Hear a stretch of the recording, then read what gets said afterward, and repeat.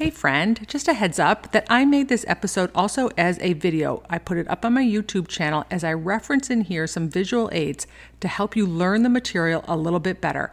So if you get an opportunity, head on over to my YouTube channel and the link is in the description. All right, let's get to it. Welcome to Above Par. I'm your host, Kathy Hartwood. I show you how to take more of your talent to the golf course without practicing harder, taking more lessons, or buying new equipment.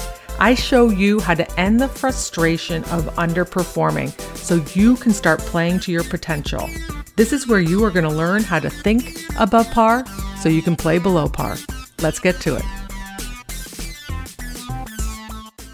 Hello, my friend, and welcome back to Above Par. I am super excited to do this episode because coming off of Phil's amazing win at the PGA Championship this past week, there was so much conversation about visualization, his glasses, and what he was doing to try and stay in that state, which I talk about all the time on how you want to figure out that best state that you play in and how you can get there and stay there as much as possible. So I wanted to take this opportunity to talk about visualization and how you can do it, how it works for you in your golf game, why you even want to do it, and give you a couple different tactics that you can try so that you can start using visualization for you and your golf game on the course and see if it helps you perform a little bit better. So let's talk about what visualization is. And I brought out visuals so that it'll help you learn a little bit more. So visualization is by definition, just a formation of mental imagery. It's just you picturing something in your mind.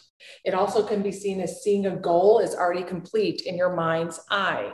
So if you're not used to visualizing, if you're not used to using that tool that you have, using your senses and picturing something in your head, you want to start practicing this off the golf course. I'm going to show you ways to do that before you go on and jump on the golf course and try and do it. I think maybe Phil played a little bit slow. I'm just saying it seemed that way. I wasn't there. I don't know if he was way behind the next group, but he was definitely taking his time. So if you go out on the golf course and you've never done this before, you might be a little bit frustrated or discouraged that you're not able to picture the shot or picture what you're actually supposed to be doing in your head. So I'm going to show you ways that you can do this off the golf course first and start taking it onto the golf course for you. So this is some of the advantages of using visualization.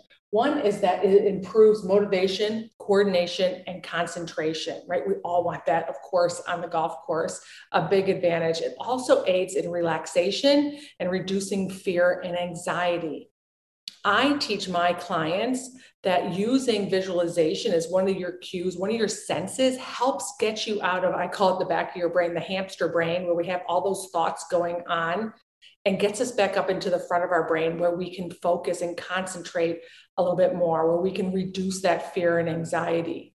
You could definitely see that Phil was trying to do that, especially on the 18th hole when people were jumping on his back and the crowd was around. You could watch him really slowing down his breathing, which is one of your senses, and also his visualization, right? You can notice that he was really trying to keep himself very calm, keep that anxiety and stress, whatever he was feeling for himself, really low so that he could stay in his preferred state, which I'm sure is something along the lines of calm, certain, or confident, which is what I talk about. I do not know because I do not know Phil and what he was going through, but we could kind of tell in that moment there was a lot that he could have been definitely anxious about with the crowd and all that energy going on. So I encourage my clients to use visualization and use their touch senses, use their hearing senses to help bring you back to the front of your brain. So let's talk about some of the studies that have been done, which I think is just so amazing. And this is another thing that you can do to help you or to use visualization with your golf game. So one of them done by Harvard is the piano exercise, which there was a 5-finger piano exercise that they were doing a study where they were measuring how much of the motor cortex changed. I'm not neuroscience.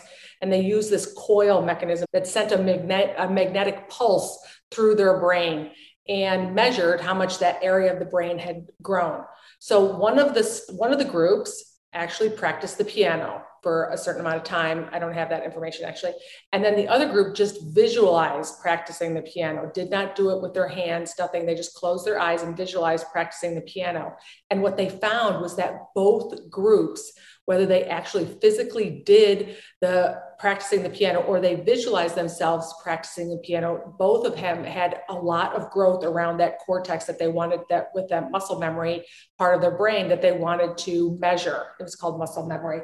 It was just their motor cortex, right? Pretty amazing. Like you can actually practice and learn the piano without touching keyboards. I think that would be my way to go. The other study, which is another famous study, is the basketball free throws. That was out of the University of Chicago. And that, what they did was they had 3 groups that they used. One didn't do anything, didn't practice free throws.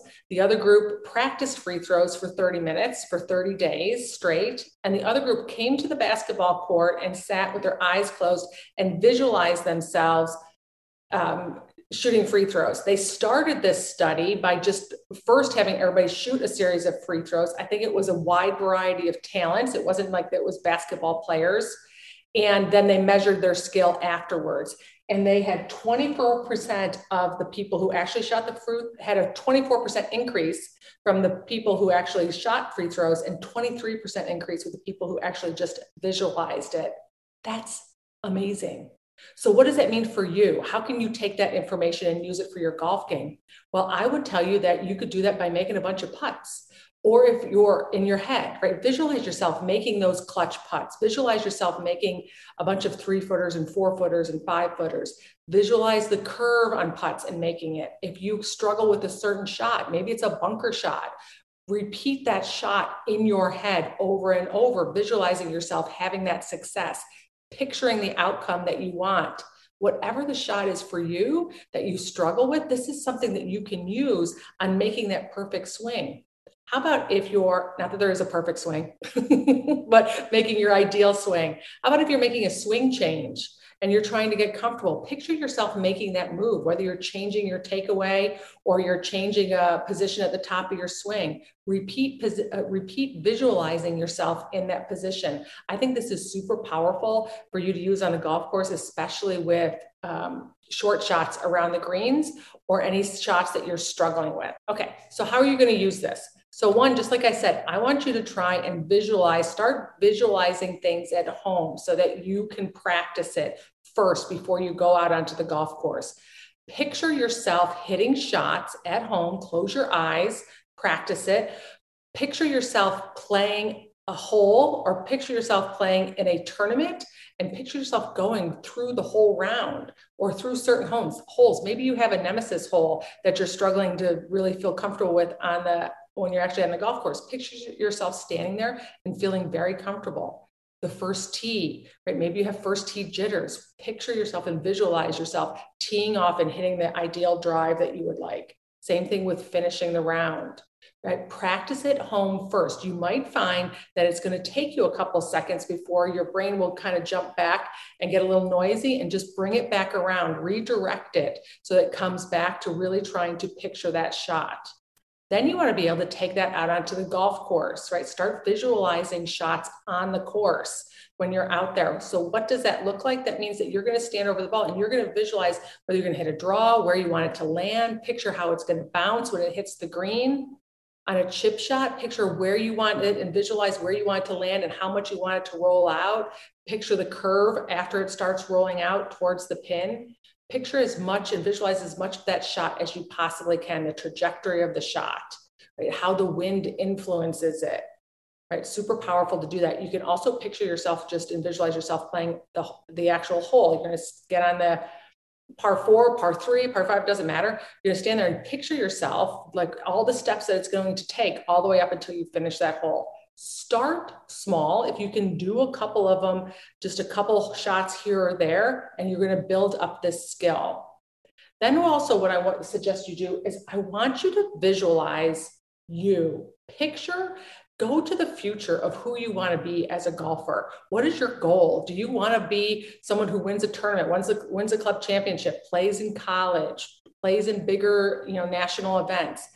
Picture yourself in that role. Picture yourself playing in that tournament, winning the tournament, scoring well. everything, right? You want to really put yourself into a future situation that you want to be in. Let it be created in your mind, right? So that your brain will kind of get to work to figure out how to get that accomplished for you. So that when it happens, you're like, have you ever heard people on TV going, I pictured this all along. I knew I'd exactly be here. I pictured this whole moment of playing in this tournament.